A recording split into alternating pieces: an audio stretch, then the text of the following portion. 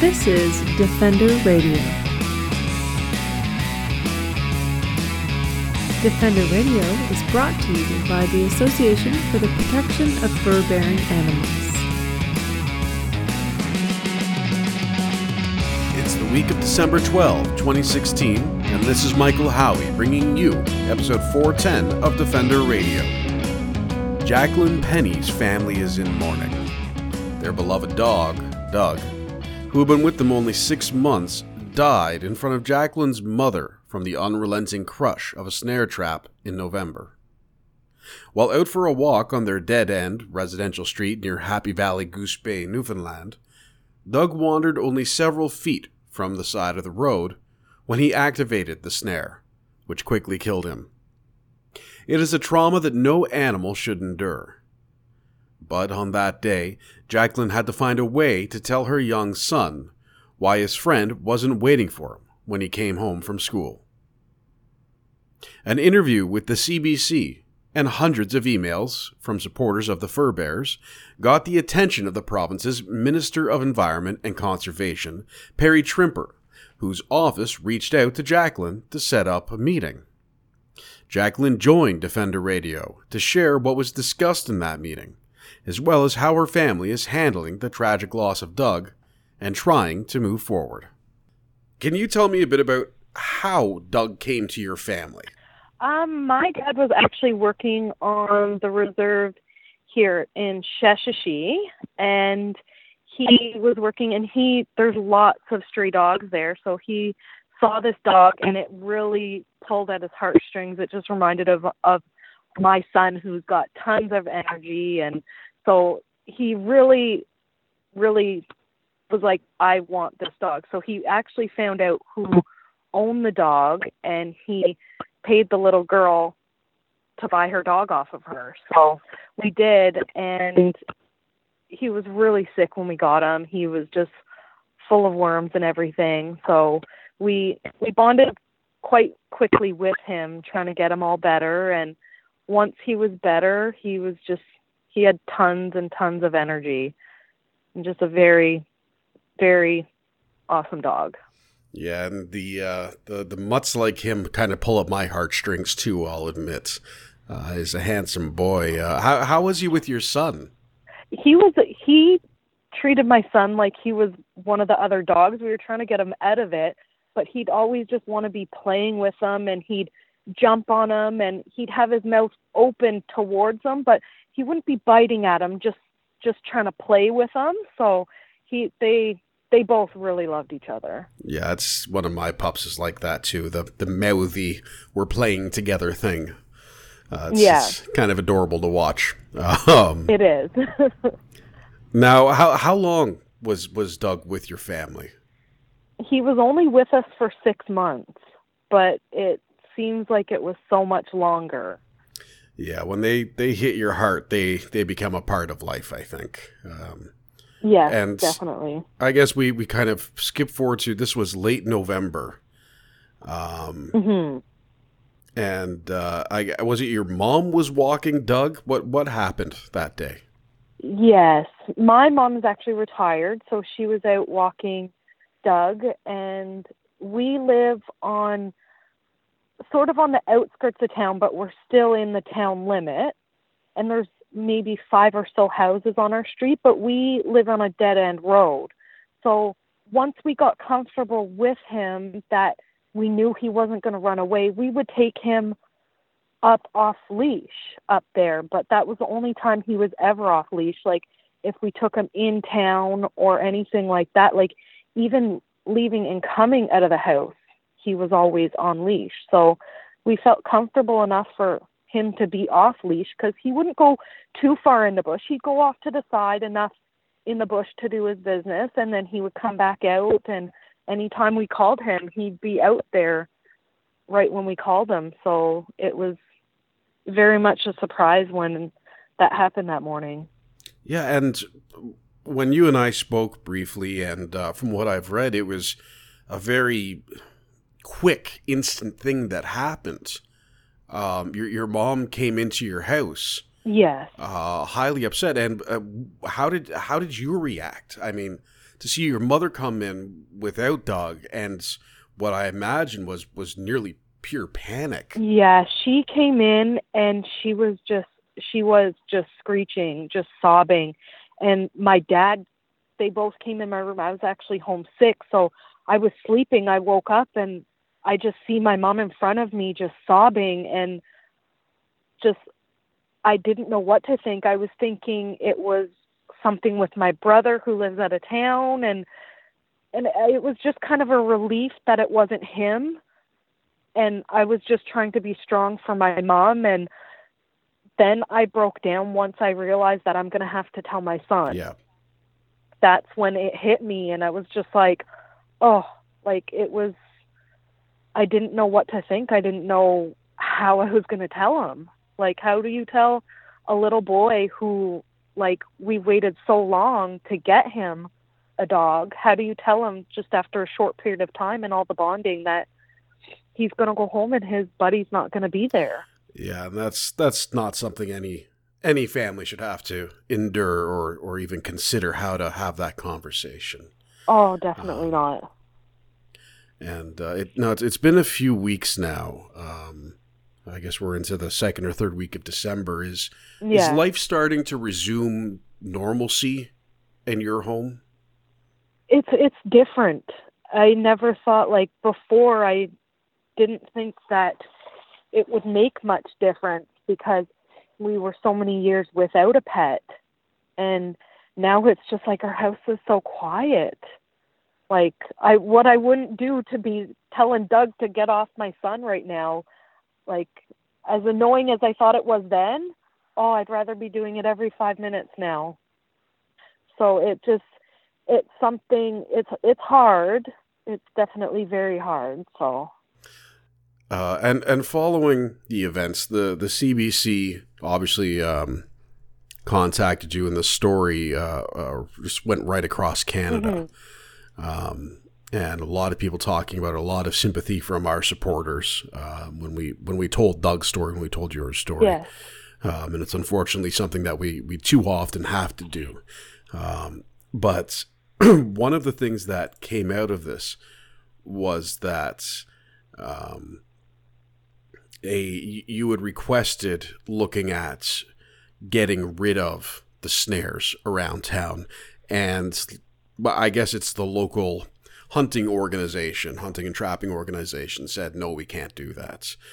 How do you sort of react to all of the information that's coming at you? Well, I'm definitely surprised that, like, the next day after my story aired, I was hearing one of the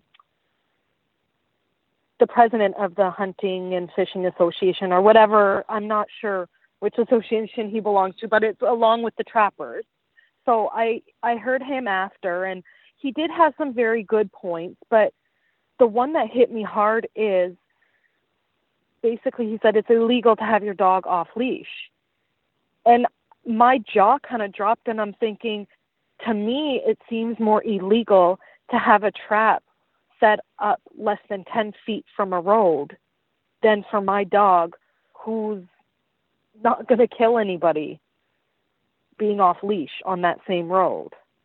So that's what, it kind of hit my heartstrings there too. I was just like, it just made it seem like they were just placing the blame on us.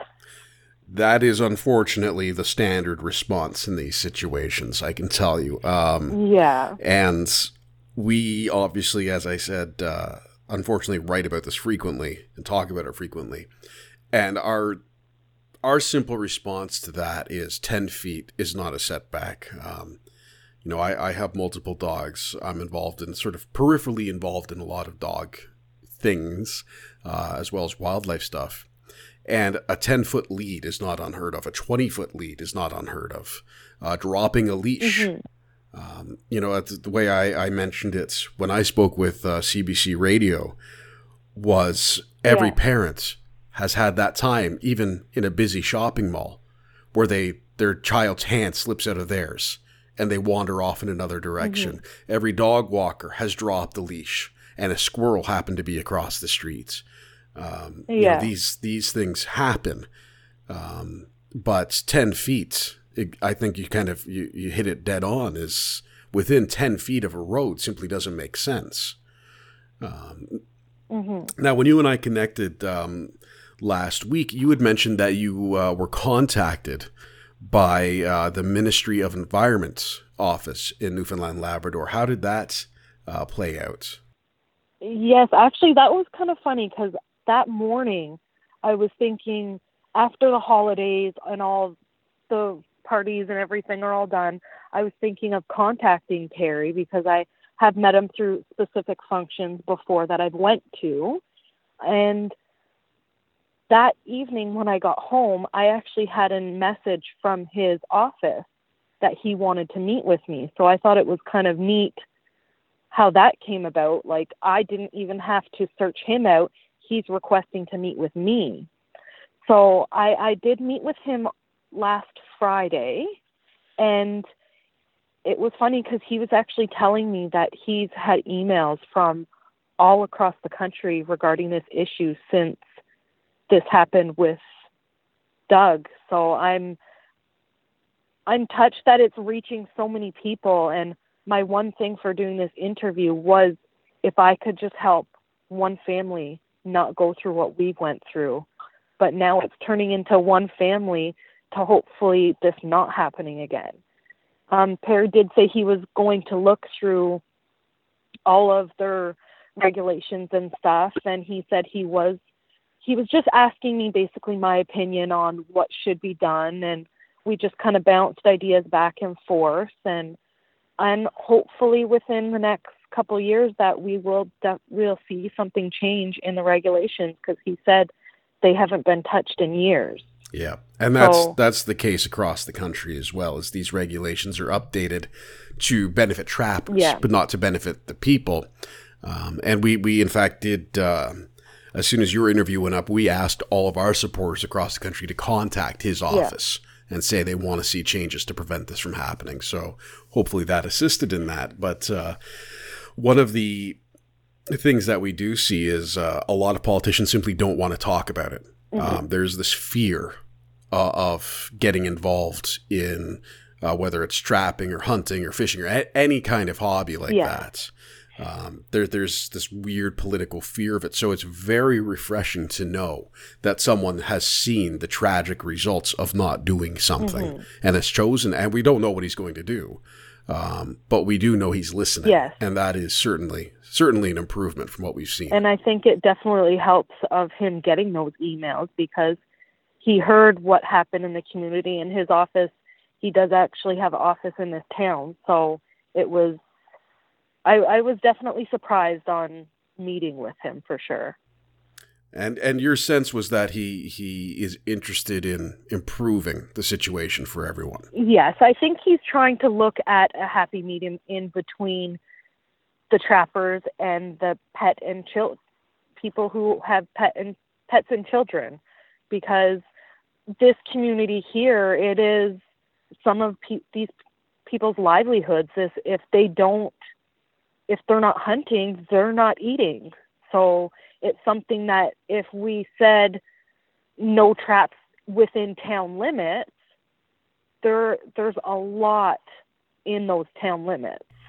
So and I think that's something contextually that needs to be mentioned, is that it's not like in a lot of the rest of Canada where town limits are sort of where everybody lives, and then it's outside of town limits. In rural Atlantic Canada, town limits is everything. Yeah, it is pretty large. So we're just bumping ideas back and forth, and I basically suggested, I did see on the article that you did put up on your blog, I did see that you said something about so many feet from roads. So, and I told him, I said, if it was that far from the road, my dog would be at home right now.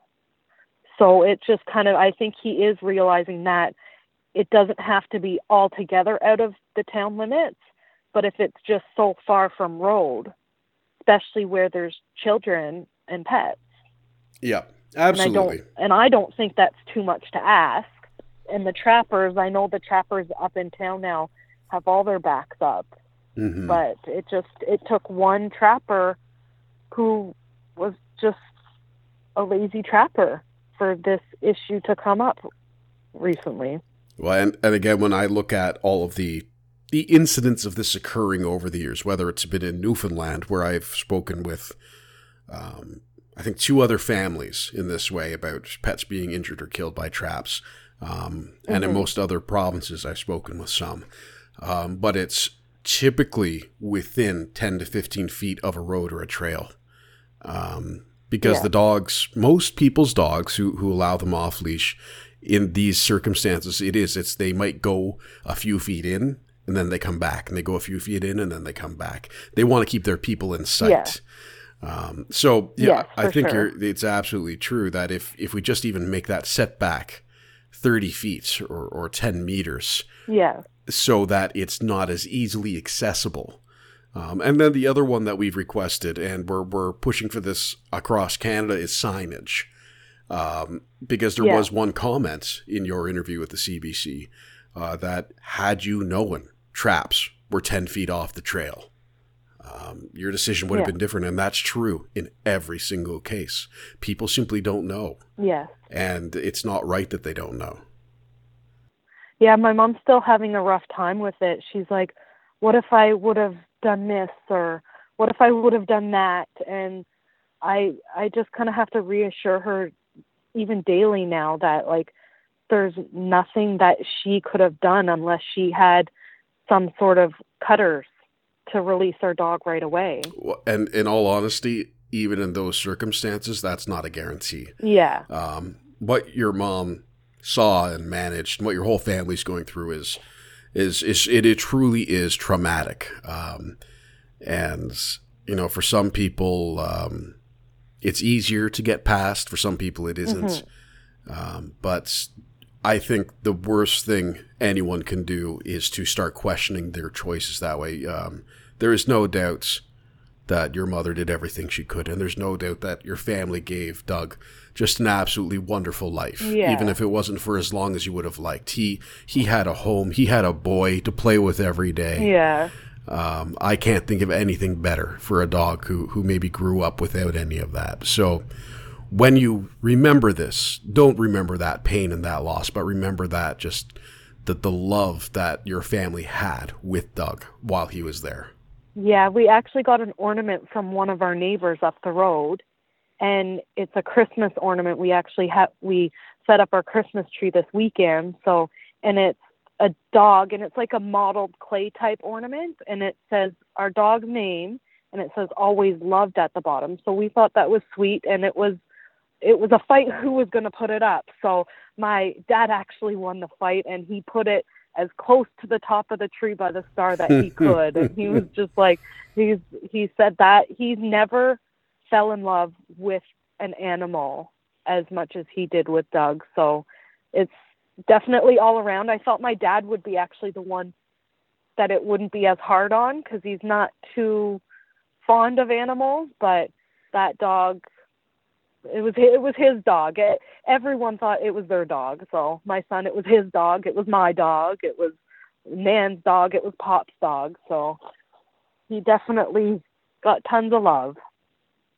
I want to thank Jacqueline for sharing her painful story with us, and let her and her whole family know that we at the Fur Bears, and all of you wonderful listeners, aren't going to stop trying to prevent such tragedies from occurring in the future. Doug will not be forgotten.